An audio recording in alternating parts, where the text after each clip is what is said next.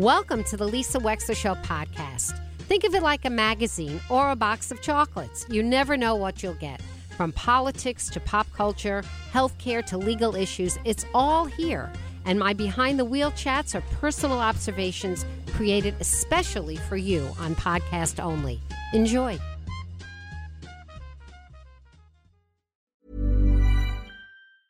Ever catch yourself eating the same flavorless dinner 3 days in a row? Dreaming of something better? Well, HelloFresh is your guilt-free dream come true, baby. It's me, Keke Palmer. Let's wake up those taste buds with hot, juicy pecan-crusted chicken or garlic butter shrimp scampi. Hello Fresh. Stop dreaming of all the delicious possibilities and dig in at HelloFresh.com. Let's get this dinner party started. Many of us have those stubborn pounds that seem impossible to lose, no matter how good we eat or how hard we work out. My solution is PlushCare. PlushCare is a leading telehealth provider with doctors who are there for you day and night to partner with you in your weight loss journey. They can prescribe FDA-approved weight loss medications like Wegovy and Zepbound for those who qualify. Plus, they accept most insurance plans. To get started, visit plushcare.com/weightloss. That's plushcare.com/weightloss. And welcome back to the Lisa Wexler Show. Hello, 203-333-9422. Timothy Egan joins us right now, and we're going to talk about his latest book. He's won the Pulitzer Prize already for being on a team of investigative journalists. He's also written another series of fabulous books. He has a way of digging into relatively unknown historical incidents of real consequence and making them come alive.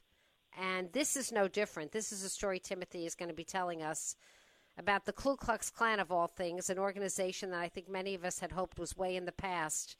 But a lot of what they do is rearing its ugly head right now into the world. Timothy Egan, welcome to the Lisa Wexler Show. Hello and good morning. Hi, Lisa, and it's great to be with a member of the Connecticut Bar. Oh, yes, I am a member, very much a member, and the New York Bar and all these, whatever. Absolutely. Okay, are you a lawyer also? Are you a lawyer also? I'm just a storyteller. But there's a legal twist at the end. The last third of this book is a trial. And I try to write it like a John Grisham-like trial. So I'm just happy to speak to an attorney because there's a real interesting legal confrontation at the end here. Yeah, yes. So Timothy Egan, first of all, tell us the title of your book and what is the book about? Go ahead, tell us. So the book's called A Fever in the Heartland, the Ku Klux Klan's plot to take over America and the woman who stopped them. Mm-hmm. And, Harry Truman said, the only thing new in this world is the history we do not know. And I got to tell you, Lisa, this is a history I did not know. And thank you for that introduction. I do like to find these stories, that are largely untold. And this is one of them. The Ku Klux Klan in the 1920s was at the absolute peak of its power, not the 1870s or the 1960s, but the roaring 20s. And they had 6 million members. They had 4 governors. They had 4 United States senators. They had 75 members of Congress were under their control. They marched 50,000 strong down the streets of Washington, D.C. in a parade in 1925. And they had their eyes set on the White House. So their targets were not just blacks. They always hated African Americans and were then moving north at the Great Migration. But this time around, they hated Jews because of the immigration of Jews coming from Eastern Europe primarily. They hated Catholics because so many Sicilians had moved to our shores after their great earthquake. 800,000 Italians had moved in 15 years of the new century, and they despised them. The Klan did. And they hated women who'd just been given – socially liberated women who'd just been given the vote in 1920 and now were enjoying social freedom during Prohibition through speakeasies and jazz. So it was a really interesting time for cultures colliding. And as often happens in history, the great men and women couldn't stop this awful force. It was one woman who was largely written out of the story who stopped them. So let's just talk a little bit about the pathology of the hate itself. What did the Ku Klux Klan, what did it say that it stood for? What did it say that it was about? What were its tenets, its mission statement? What were they trying to do? Yeah, pathology is the right word. Now, up to 6 million Americans, Lisa, donned those hoods and robes and put their hand on a Bible, and they swore out an oath, and this is the direct quote, to, quote, forever uphold white supremacy. Now, that term gets thrown around a lot today in a somewhat, facile way, but white supremacy then was swearing for the rest of your life as a citizen to uphold it. So that was the primary thing. But then, as I said, they expanded the range of hatreds. They talked about 100% Americanism. You'd see these signs in the Ford dealership that said, "We serve and are serviced by only 100% Americans." The slogan of the Klan governor of the state of Colorado was, "Every man under the Capitol Dome a Klansman." So the pathology was, they said this openly. This was not a little terror group living under bridges. This was the open. They were absolutely at the peak of their power. So the pathology was the people who weren't like them, the othering of America, all these immigrants that were different from other folks. And it was all about the churn and change of the United States 100 years ago.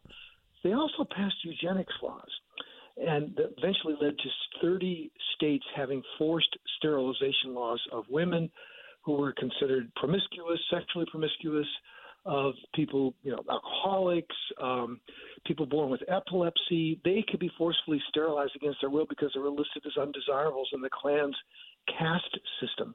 So it was a really awful anti-American. Lincoln talked about our better angels. These were our worst angels. Categorizing Americans by, not just skin color and origin, but by, your religion and how you acted socially. So, Timothy Egan, let's just be honest about this. You've got 6 million white people. I venture to say that many of them were from German or other European descent. Their parents and grandparents were immigrants, too. That's the American story. Isn't that amazing? Because everybody who's a citizen here eventually came from somewhere else, unless you were Native American. Right. And these people were emphatically not that. So did anybody ever sort of understand the irony and hypocrisy of this? Yeah, I'll tell you who did. There was an Irish-American lawyer, good for the good barristers, named Patrick O'Donnell, who was an immigrant from Ireland. And he had fled a country where the Brits spent 800 years trying to deculturize them, dehumanize them, take away their language, their religion, and their sense of self. When he came to America, he saw the Klan trying to do the exact same thing. And he said, "I'm an immigrant. I believe in this country. This is the country that's based on an idea, not on tribes, based on freedom, not on what religion you belong to." So he was one of many people that took up the anti-Klan cause against this incredibly powerful force. And what he did is he printed the names of once a week his newspaper, Thomas, would print these names of these Klansmen and Klanswomen. There was a women's brigade, and there was a children's brigade. It was called the Ku Klux Kitties. Little kids donning, donning robes in these parades while they go to little dens and learn who to hate. He would unmask them by printing these lists. Patrick O'Donnell did. But even that wasn't enough to bring down the Klan. Again, it took the woman who's at the heart of my story, a sort of accidental heroine in a court of law, who eventually brought them down. So, Timothy Egan, let's hear about this particular Grand Dragon of Indiana, this heinous individual, and this story. Go ahead, tell the story. Incredible. Yeah, the guy's name is D.C. Stevenson, and he's an American archetype. Whether it's the Music Man or someone else, you can see the echoes of these characters running through our history and our culture. He rolls into Indiana in 1921, as he said, a nobody from nowhere, just an absolute drifter. But the guy had the gift of gab, and he said things that people wanted to hear, and he played to their fears, and he made these people believe that their failures in life were not their fault, but the fault of these new people trying to come into our country, these people, African Americans moving from the South. And within 4 short years, he went from a nobody to he said, "I am the law," a man who was above the law in Indiana. He ran the state. No one disputes this. This is what blew me away, because I read all the stories and headlines and transcripts. No one disputes that a Grand Dragon of the Ku Klux Klan in a state where 1 in 3 white males took the oath ran their state. And he was a fraud. Behind all this virtue signaling. He said women should be sexually pure. He was totally in favor of prohibition. His thugs would go around and break up speakeasies and, just pull teenagers apart if they were caught in a car kissing. It was like the Taliban or something. He was a con man. He was a fraud. He was an alcoholic. He was a bootlegger. And worst of all, he was a rapist and a cannibal. Yeah, he was a horrible human being. So let's talk about this lovely young woman who appears to have on the surface a very legitimate relationship with him. She works for him. She works in his office, in his political sphere. He tries to date her. She rebuffs his advances, but he's persuasive, and eventually he gets her to come on a train. Talk to us, Timothy Egan. Who is this woman? She's only 28 years old. Where does she come from? Right. She's sort of a woman of her age, and she cut her hair in a short bob. She once took a road trip in a car before they had highways, with the Lincoln Highway, and she went across the country. She did live at home with her parents. She was a school teacher, and then she ran a state literacy program for the state. But she was a very feisty, independent woman who felt like she didn't need men to tell her what to do. She falls in with this monster, D.C. Stevenson, only because her state job is on the chopping block. And only the Grand Dragon can save this job because he runs the state.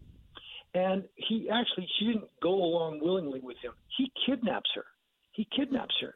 And puts her on this last train, this midnight train to Chicago. And I don't want to tell you what ultimately happens, but on the train ride to Chicago, he commits a monstrous act. He rapes her and cannibalizes her, and ultimately she does die. But her words outlive her in a court of law. So that's how she eventually does. Again, I don't want to give away the ending here. It's an unbelievable story. It's an incredible story. Yeah. When you're reading it, and if you read it on Wikipedia, where it's all true, everything that you say is true, as you're reading you can't believe that this really happened. No, you cannot. It's so terrible. Right. I had to say at the start of the book, just so people would remind them that everything in this story is true. I had 30 pages of source notes in the back. And now we've largely forgotten about it. It's sort of fallen into the mist of time. But I think this is one of those stories that help us understand the present. I think it does, too. We're chatting with Timothy Egan and Timothy Egan's newest book. Timothy, you have to remind me of the title again. I'm sitting here in Boca, and the book is right in front of me. It's called A Fever in the Heartland. A Fever in the Heartland. That's it. Plot to bring down America. Yeah, Fever in the Heartland. And this idea of a fever in the heartland, right? So, I just saw Parade. Have you ever seen Parade? It's on Broadway now. No, heard a ton of stuff about it. Yeah, I have not. And it's a little bit reminiscent of what you're talking about, in that Parade brings the 1920s, but in the South, alive in Atlanta. And it's a story of how a bunch of people decided to accuse a Jew of a murder that he never committed. And when the governor ultimately decided to commute his sentence, not pardon him, but make sure that he didn't die, he was going to live in prison a long time, the people took the law into their own hands. They took him out of prison. They hanged him anyway, Leo Frank. And it's a story of this tribal hatred, right? And it's not the same as your story, but it's reminiscent of the fact that we think of the 20s as a time of flappers and pre-depression, and we just think of it in a different way. And really, there were undercurrents of a lot of ugly hatreds going on in this country. A lot. Yeah, great point. And I have a lot on Leo Frank in my book, the person you mentioned, because it's sort of the dawn of the worst kind of anti-Semitism in the 20th century. I mean, there was a mob that hanged this guy. And among the people in that mob were the founders, 4 of the founders of the modern Ku Klux Klan. They went up to Stone Mountain, Georgia in 1915 and Thanksgiving Eve and looked to the heavens and swore to forever hate Jews, blacks, and immigrants. And Catholics as well. I'm sorry, I got to throw all the range of hatreds in there. Of course, why not? Yeah, right. Yeah, right. And that's exactly right. That that age has been somewhat mischaracterized as the Gatsby era, and it was a time of frivolity and baptism. My granny was a flapper, bathtub gin and women being socially liberated, but also it was the absolute peak of America's oldest domestic terror group.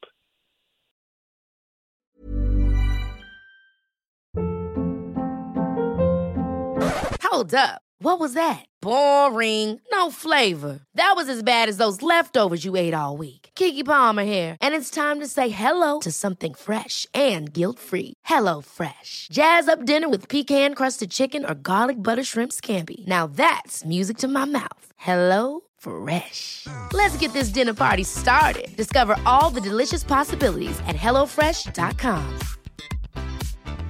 There's never been a faster or easier way to start your weight loss journey than with PlushCare. PlushCare accepts most insurance plans and gives you online access to board-certified physicians who can prescribe FDA-approved weight loss medications like Wegovy and Zepbound for those who qualify. Take charge of your health and speak with a board-certified physician about a weight loss plan that's right for you. Get started today at plushcare.com/weight loss. That's plushcare.com/weight loss. plushcare.com/weight loss. So, Timothy Egan, you write regularly for the New York Times. You write opinions. You're a journalist. You're a world-recognized journalist and an author. As you're writing this book about the 1920s, we're 100 years on in America, and in so many ways, it's a different universe. But Right. are you, as somebody who's reporting on what's happening today, are you thinking that this is a story that is more relevant than ever or less relevant than ever? More relevant. And you don't, I'll be honest with you, Lisa, I don't generally write a history because, you're going to spend years and years time traveling to that era. You don't want to spend that much time unless you see some greater lessons. I don't go time traveling on these stories unless I see something that's relevant to today, something I could bring out and hopefully help us understand, a narrative from the past. I got to tell you, this thing just brought chills to me. It's just because, again, on the surface, it's so much like the Music Man. It's so everyday. The Klan had barbershop quartets at their rallies. They had a Klan baseball team in the 1920s with KKK stitched across their flannel fronts. They had these kiddies I mentioned. The little kids go to the Klan dens. They had lemonade stands, but they were still all about terror. They still lynched people. They still firebombed the homes of, priests and nuns and Jewish retailers whom they harassed if they were open on Sunday.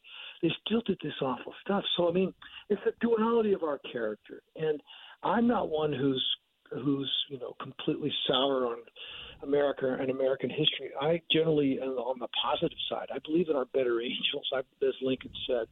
But I think we also have to look at the worst angels. And if you look at the worst angels, you understand, why the better angels need to get their, put their running shoes on and get in gear because this stuff courses through our history.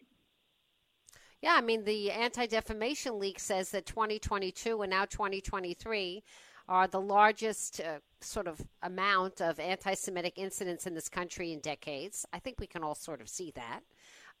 We have rhetoric that is reaching into, particularly when it comes to the lesbian and gay and transgender community, that is just reaching into ugly stereotypes and hatred. We have a lot of that. If you were to look at the politicians today, are there any that remind you that you would want to call out, that remind you of what's gone on with the Klan? Well, I know what bit of water you're leading this horse to. Well, no, not necessarily. Yeah. I really mean that. Not necessarily. Because we have a lot of people who look at the better angels of our politicians and they discard some of their rhetoric and they think it's not relevant. I'm curious what you think. Yeah, I'll go right to it. There are people. You mentioned the ADL thing. I was just so saddened by that report that showed that anti-Semitic attacks are the highest really since they've been keeping track in the mid-1970s. Yeah. I know. You think we're a pluralistic society, that we've gotten over that. My wife is Jewish. I'm an Irish Catholic.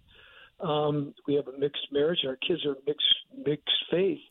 But you see this stuff and it just pains you. And now where does it come from? Well, it's the blaming of others. So, Jews are a small minority of people in this country. But once again, we have politicians who, in code, they don't quite come out like those people who marched in Charlottesville and said, the Jews will not replace us, or those people in Atlanta, the basis of that play, who lynched Leo Frank. but you see it used in code words. And whenever you hear a politician, talk about, replacement or, the whites are facing a minority. I mean, we're a nation built on ideas. We're not a nation built on tribal identity. That's the constant back and forth struggle. And I'll just say, the D.C. Stevenson character, in some ways, I would say many ways, looks like, or we can see echoes of him in the former president, Donald Trump, because Stevenson lied 20 times before he got out of bed. He would tell a lie, and the bigger the lie, the better the lie. The main lie was about himself. He just completely made up this story of who he was. He said he came from money and he was a native Hoosier, all this. He was none of that. He was just a drifter who rolled into town with a criminal record. And so you see it in people who tell lies. And here's the number one thing. I'll just leave you with this. If you're a politician in this country and you have no bottom for your shame, that is most of us, we have a little radar, a little alarm that goes off when we commit something shameful. But there are people, unfortunately, sociopathically minded people who don't have any shame. And this character in my book, A Fever in the Heartland, had no bottom. And a politician who has no bottom, who will go there, who will threaten judges, who will call women sluts and horrible things, who will call out his enemies, a person who has no bottom and shame can succeed in this country, can get pretty far, because there's a power in being so full of shame and not being shamed by that. Isn't that interesting? There's a power in not being able to recognize your own shame. That's really, it's because scary. It's a scary power, isn't it? It's a scary power. Don't you think most people, their conscience stops them or you feel something? You kind of feel awful. Your own shame keeps you from doing awful things. But if you have no bottom, you'll cross any line. And Stevenson kept crossing every line. The guy, the monster at the center of this book, he just was so willing to go there because no one would stop him, and he had no shame. And ultimately, he commits the ultimate crime you can commit, rape and murder, the crimes you can commit. And the reason was because he thought, who cares? And when he gets out of jail, he does it again. And he ends up also, he's a serial sexual molester. At 71, he's convicted again. Well, I'm glad to see you read all the way to the epilogue, and thank you for that, Lisa, because he spends 30-some years in prison, and as a 71-year-old man, the very first thing he does is sexually assault a 16-year-old girl. Unbelievable. I mean, I was like, are you kidding me? Yeah, I'm glad you noted that. My jaw dropped when I found that in his past as I was coursing through this. I mean, it's just, I've had so many prosecutors on the show. Linda Fairstein used to come on all the time when she was writing all of her books.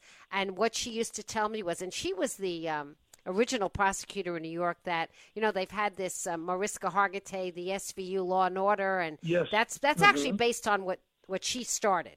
That her division started in the DA's office. Oh, I didn't know that. And And she told me that of all the research and everything else, that when men commit, and they are men, when men commit these deviant, horrible crimes, pedophilia, rapism, etc., that they are, in her opinion, from what she had read, they're impossible to cure.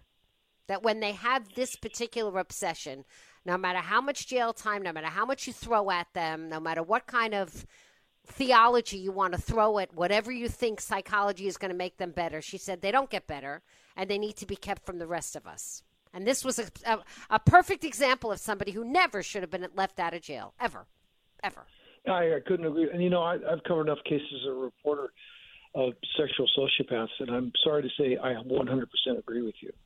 Right? I mean, that's what she said. She said they just don't get better, so they have to be kept from us. And that's the end of it. It's the deepest, most violent pathology. And, they did try all these goofy things to make them better, and they don't. And as you said, the man at the center of A Fever in the Heartland, after spending 30-some years in jail, the very first thing he does is sexually attack a 16-year-old. So, it's sort of what gets them out of bed in the morning is this violent, horrible urge. Yeah, and it doesn't go away. Well, anyway, Timothy Egan, on that note, happy Easter and happy Passover to you and your family. So are you celebrating everything? Do you do the Haggadah and then you have the Easter basket on Sunday? What do you do? It's everything everywhere all at once. Okay. Yeah, we do. Well, that's nice. Yeah, it is. It is. You know, it's what do? You have both those traditions you want your kids to know. So that's what we do. Yeah.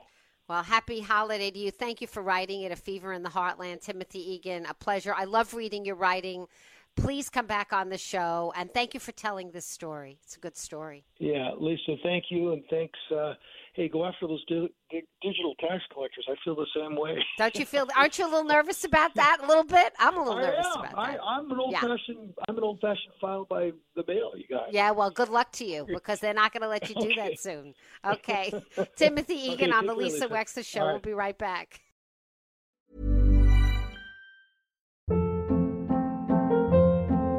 Hold up. What was that? Boring. No flavor. That was as bad as those leftovers you ate all week. Keke Palmer here. And it's time to say hello to something fresh and guilt-free. Hello Fresh. Jazz up dinner with pecan-crusted chicken or garlic butter shrimp scampi. Now that's music to my mouth. Hello Fresh. Let's get this dinner party started. Discover all the delicious possibilities at HelloFresh.com.